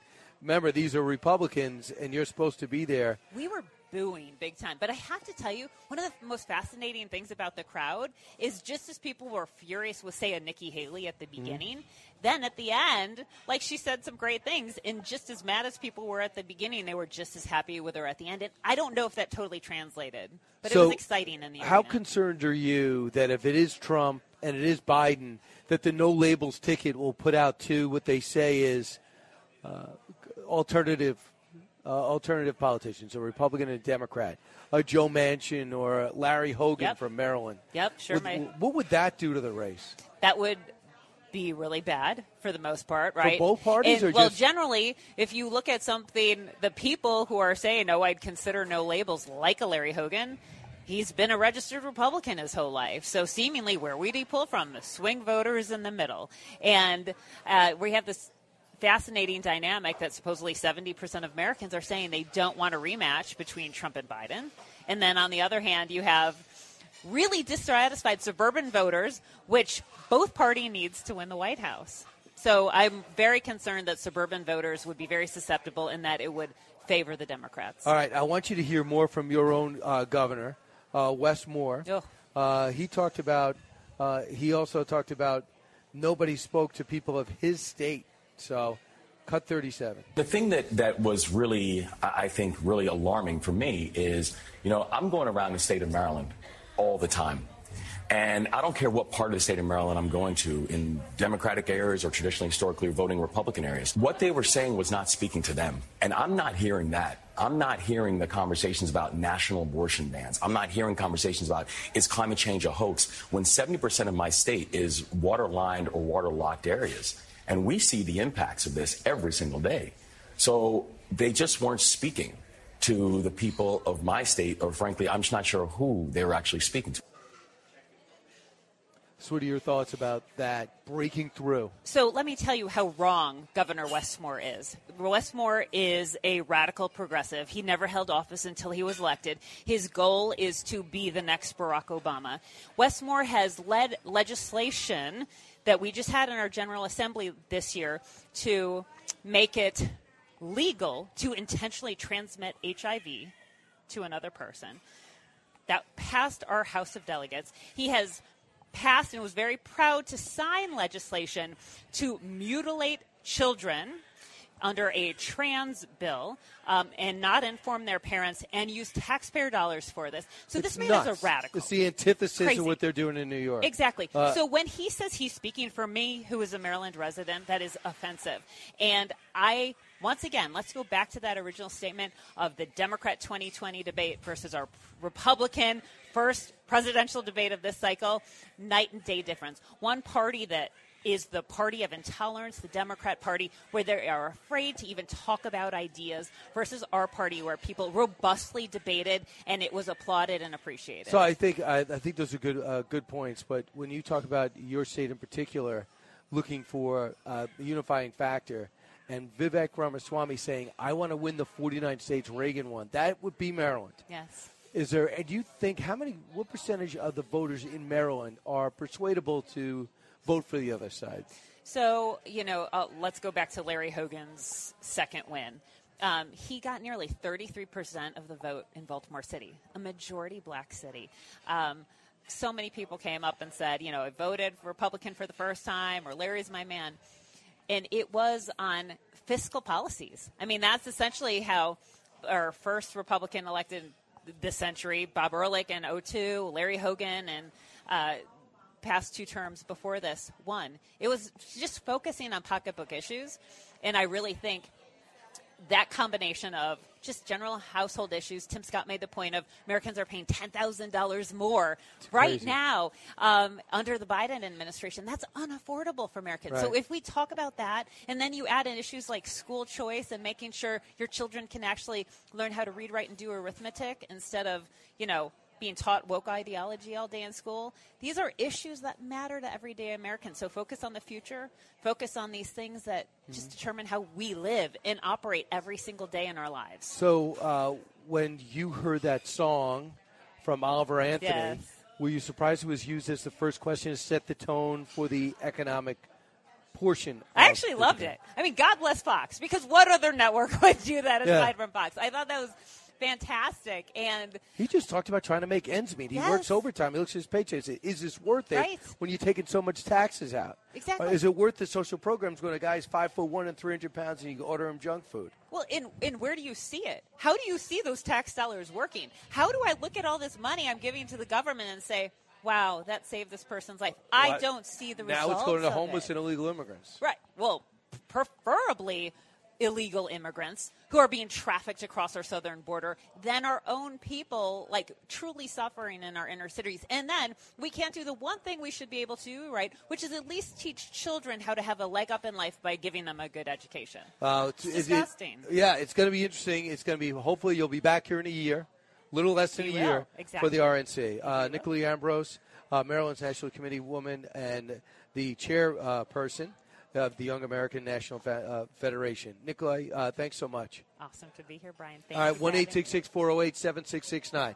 I'll see what you have to say as we get set to wrap up our debate coverage, the first. Next time will be next month in California. You're listening to the Brian Kilmeade Show. Both sides, all opinions. It's Brian Kilmeade.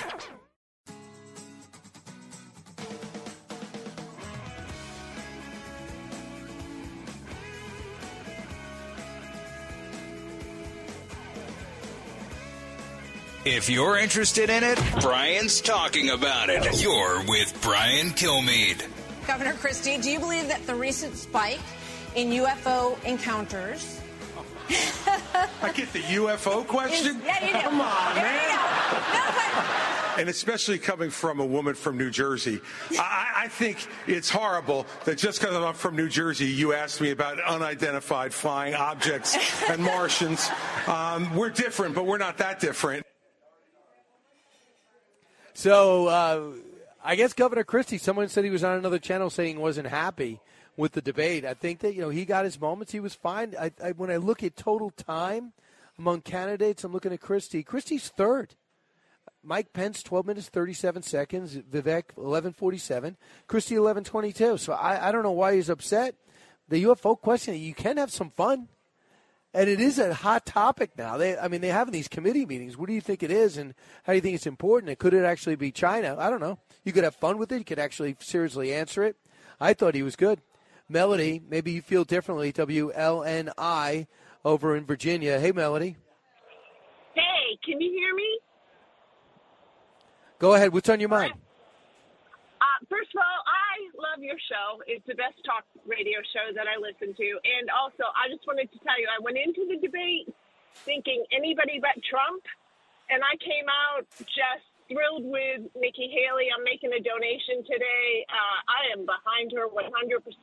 But my 35-year-old son loves the one person I didn't enjoy on that stage, and I can't say his last name. Ramaswamy? My 35-year-old was all about him, and I thought he was scary when it came to international affairs. So that's where we're at. Yeah, he's a train wreck when it comes to that. I can't imagine a more disturbing foreign policy. Here's a little of them sparring. Nikki Haley, who you donated to, sparring with the guy your son likes. Cut 7. A win for Russia is a win for China. We have to know that. Ukraine is the first line of defense for us. And the problem that Vivek doesn't understand is he wants to hand Ukraine to Russia. He wants to let China eat Taiwan. He wants to go and stop funding Israel. You don't do that to friends. What you do instead is you have the backs of your friends. Ukraine is the front line of defense. Putin has said once Russia takes Ukraine, Poland and the Baltics are next. That's a world war. We're trying to prevent war. This guy is a murderer, and you are choosing a murderer over a pro-American country. I wish you well in your future career on the boards of Lockheed and Raytheon. Yeah, I'm not on but the fact of the matter, and Boeing came off of it, but you've been pushing this lie. You've been pushing this lie all week, Nikki. You want to go and defund Israel? You want to give let me address that. I'm glad you brought that up. You want to go and give Ukraine under your watch. So you the will reality make America less safe. You have no foreign policy experience, Wow. and it shows. I got it. Now I'm all right. She's all pumped up, and she's 100% right. Listen.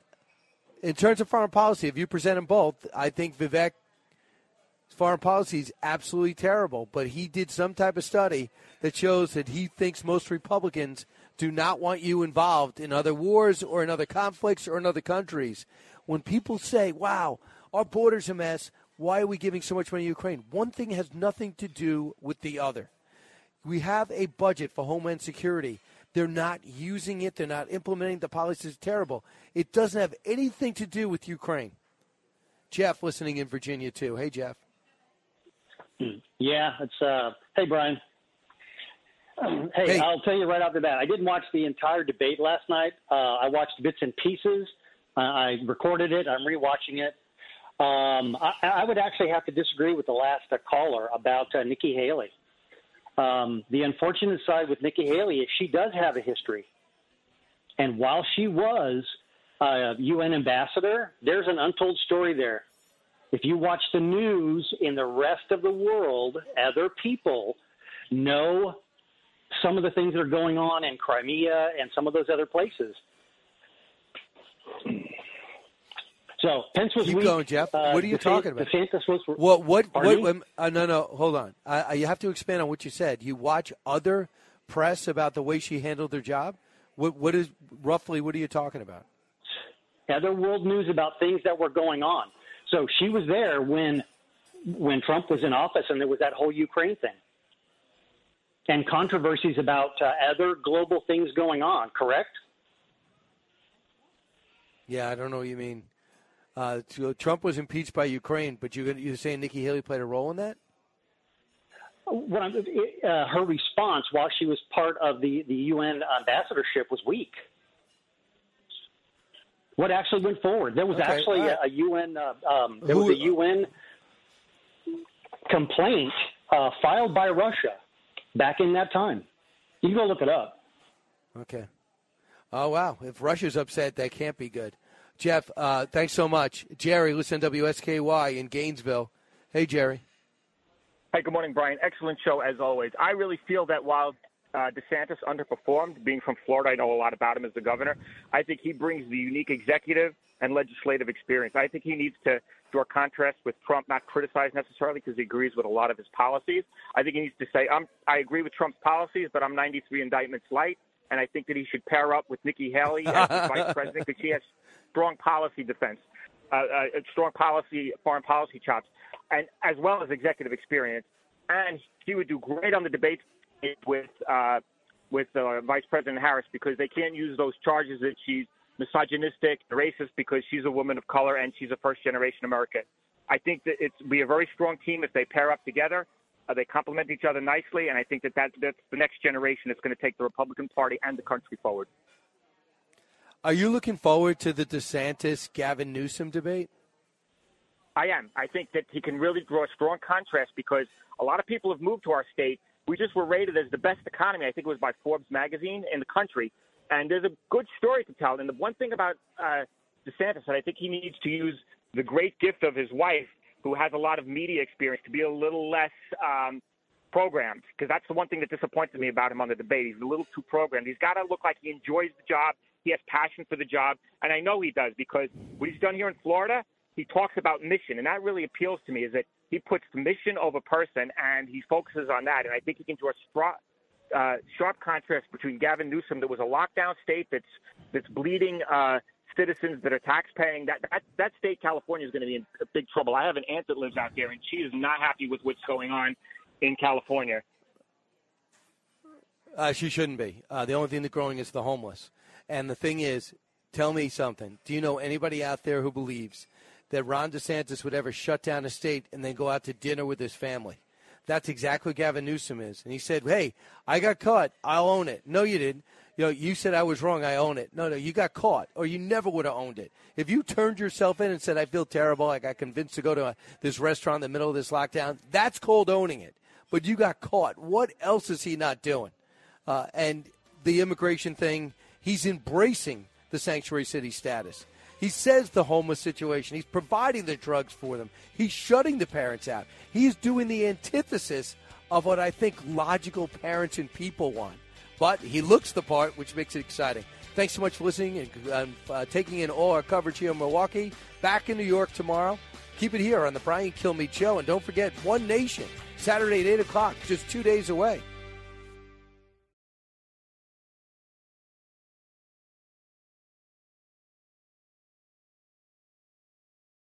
Pull up a chair and join me, Rachel Campos Duffy, and me, former U.S. Congressman Sean Duffy, as we share our perspective on the discussions happening at kitchen tables across America. Download From the Kitchen Table, The Duffys, at foxnewspodcasts.com or wherever you download podcasts. Listen to the show ad-free on Fox News Podcast Plus, on Apple Podcast, Amazon Music with your Prime membership, or subscribe wherever you get your podcasts.